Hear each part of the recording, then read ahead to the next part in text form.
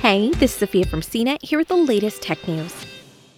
Just a week ahead of the inauguration of President-elect Joe Biden on January 20th, Airbnb said in a Wednesday statement that it would begin canceling and blocking reservations in the Washington, D.C. area next week.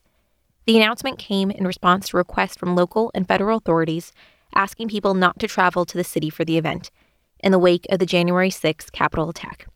On Monday, Airbnb said it would ban anyone identified as involved in the Capitol attacks last week, and that it was scrutinizing D.C. area rentals to prevent hate groups from using its platform during the inauguration.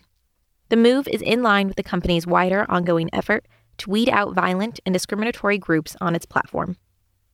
Airbnb said it's been taking names and has identified and banned from its platform numerous individuals associated with violent criminal activity at the Capitol. For more of the latest tech news, visit cnet.com.